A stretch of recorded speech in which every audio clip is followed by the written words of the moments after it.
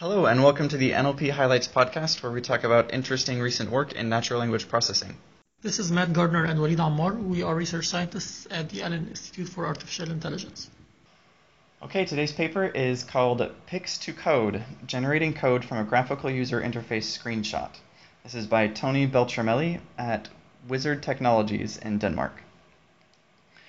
The idea behind this paper is really pretty interesting, I thought. It's generating code, very similar to the code generation paper that we talked about a few episodes ago, where some folks at CMU took natural language descriptions of software and generated the software from that description. But instead of having a natural language description, we get an image describing the software, and then we encode the image and decode software. I think this is really cool. So the method that this paper presents is like very, very simple, and I think we could do a whole lot better than this. But first, it's the problem formulation here that I think is really interesting and something that we haven't really thought of in the NLP community, but I think is really applicable and really nice. It's an interesting new application for semantic parsing in general. And so let me talk a little bit about this problem specification first. So what Tony did was he first generated a very simple domain-specific language that describes user interfaces. So this has things like I have a stack of items, and in this stack I have a row. I can have several rows of actual user interface components. So maybe there's a label and a switch, followed by a label and a button, followed by a label and a slider.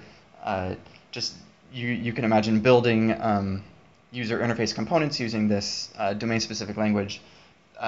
It's not at the level of code, but it's pretty similar to code, and given a reasonable compiler, you could compile it directly to code in a specific framework. This is how things like PhoneGap and other kinds of things that compile JavaScript to native UI elements, like you can do this. Given some high-level description of a user interface, you can compile it to native code on any particular platform that you want. And so he came up with this domain-specific language for defining very simple user interfaces. It doesn't get very complicated, just labels and switches and buttons and sliders and groupings into horizontal or vertical kinds of stacks. And then he also had a compiler that would take this and generate code in 3 specific platforms: for iOS, for Android, and for the web.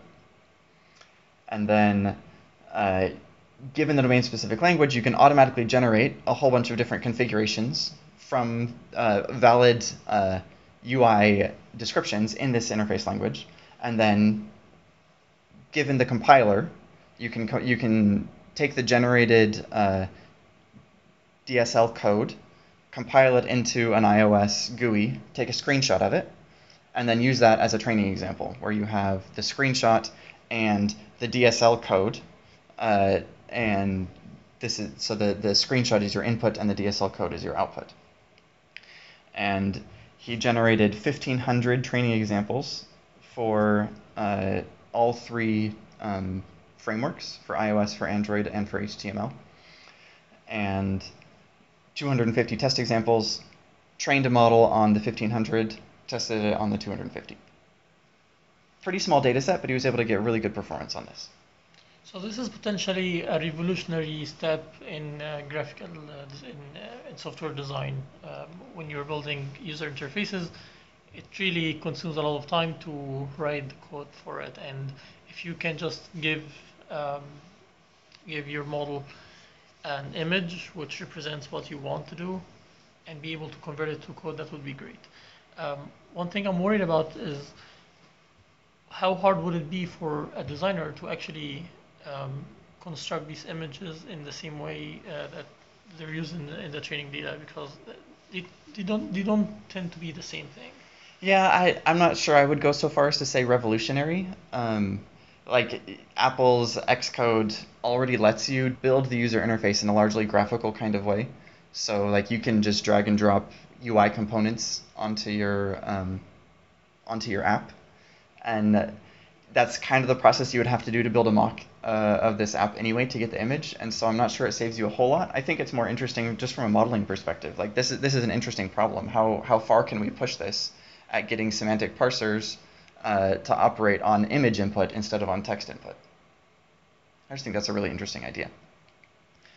And to have the designer actually produce something that's in the same style as this training set also, as you said, might be a little bit problematic. You'd have to like take a known GUI from an app, for example, like a screenshot of an app, and like cut and paste things and modify it. So yeah, there are definitely still some open questions here on like how generalizable is this to a variety of different user interface things.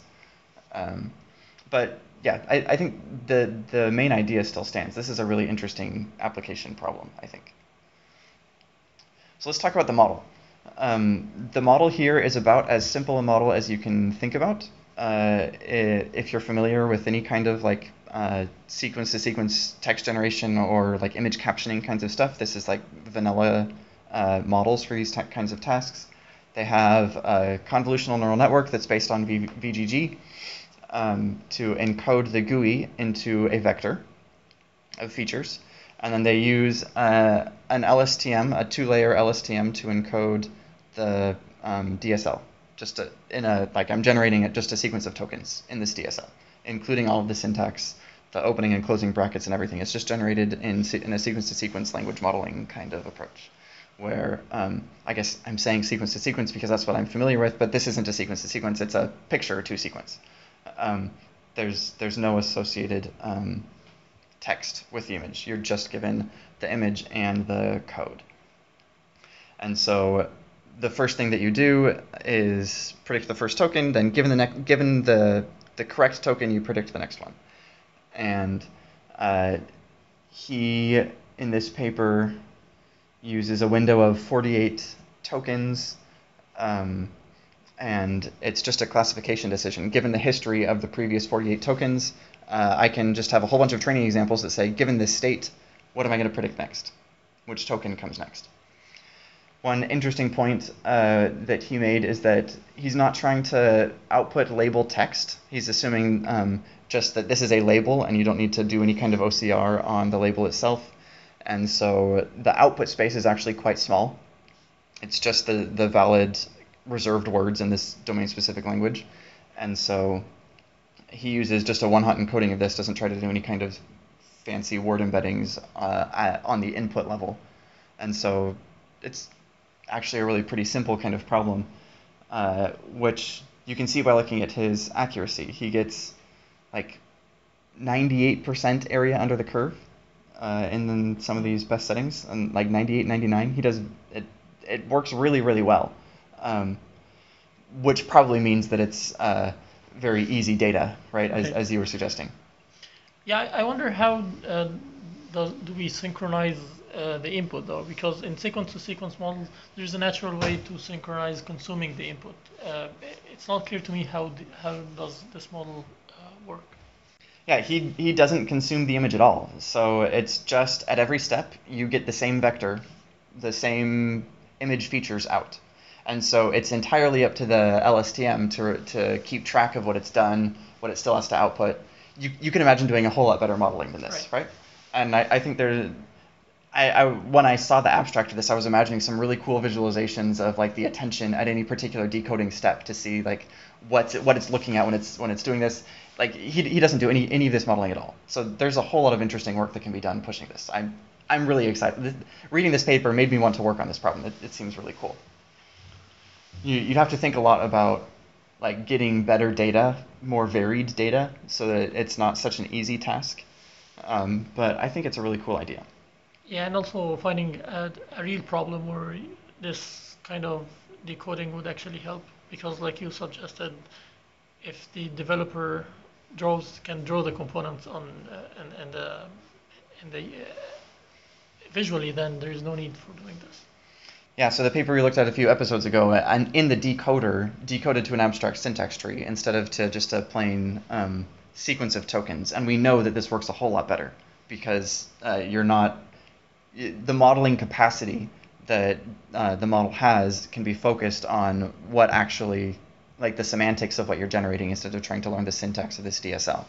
And so, yeah, there's a lot that can be done both on like how you're handling the image, attention over the image, how you're actually doing decoding. There's if you want to do some interesting work, that like it should be pretty easy to beat this baseline.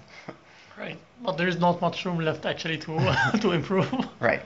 Okay.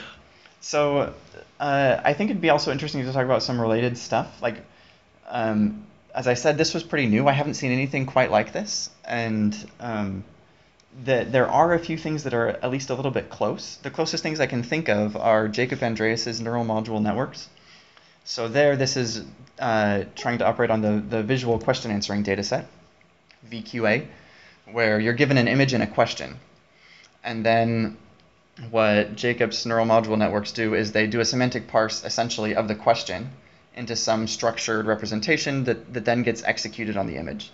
So you could think of this as semantic parsing to a learned execution model that operates over attentions on the image. And it's kind of close, except you have text, and the semantic parse is of the text and not of the image itself. For more like structured extraction from images, there's this MC2 data set by Mark Yatskar at the University of Washington and AI2, where they, instead of doing image classification for classifying which objects are in the image, or object detection, like saying which image is where in an image, which object is where in an image, they extract frames from an image. So you might have an attacking frame where I just opened the mc2.org website, and the first image that appeared to me was of an elephant attacking a hippo, looks like. And so what gets labeled here is there's an attacking frame that has 4 slots: agent, victim, weapon, place. And the agent is elephant, the elephant's doing the attacking, the victim is the hippo, the weapon is the elephant's trunk, and the place is outside. And this is getting pretty close to the semantic parsing kind of thing. You're taking an image and getting structured output, but it's not as compositional as you would find in like UI generation or code generation kinds of stuff. So we have things that are getting kind of close, but I still think this is like a really interesting idea. And that's it. I don't know if I mentioned this was a NIPS submission to NIPS 2017. And as I said, really, really interesting problem to me. Really simple model. Should be pretty easy to extend this idea to more interesting data sets. And I'm really excited to see what comes next out of this. I think it'll be a nice line of work. Thank you for presenting this paper, Matt. Next time we'll talk about a paper titled Generalizing to Unseen Entities and Entity Pairs with Rowless Universal Schema.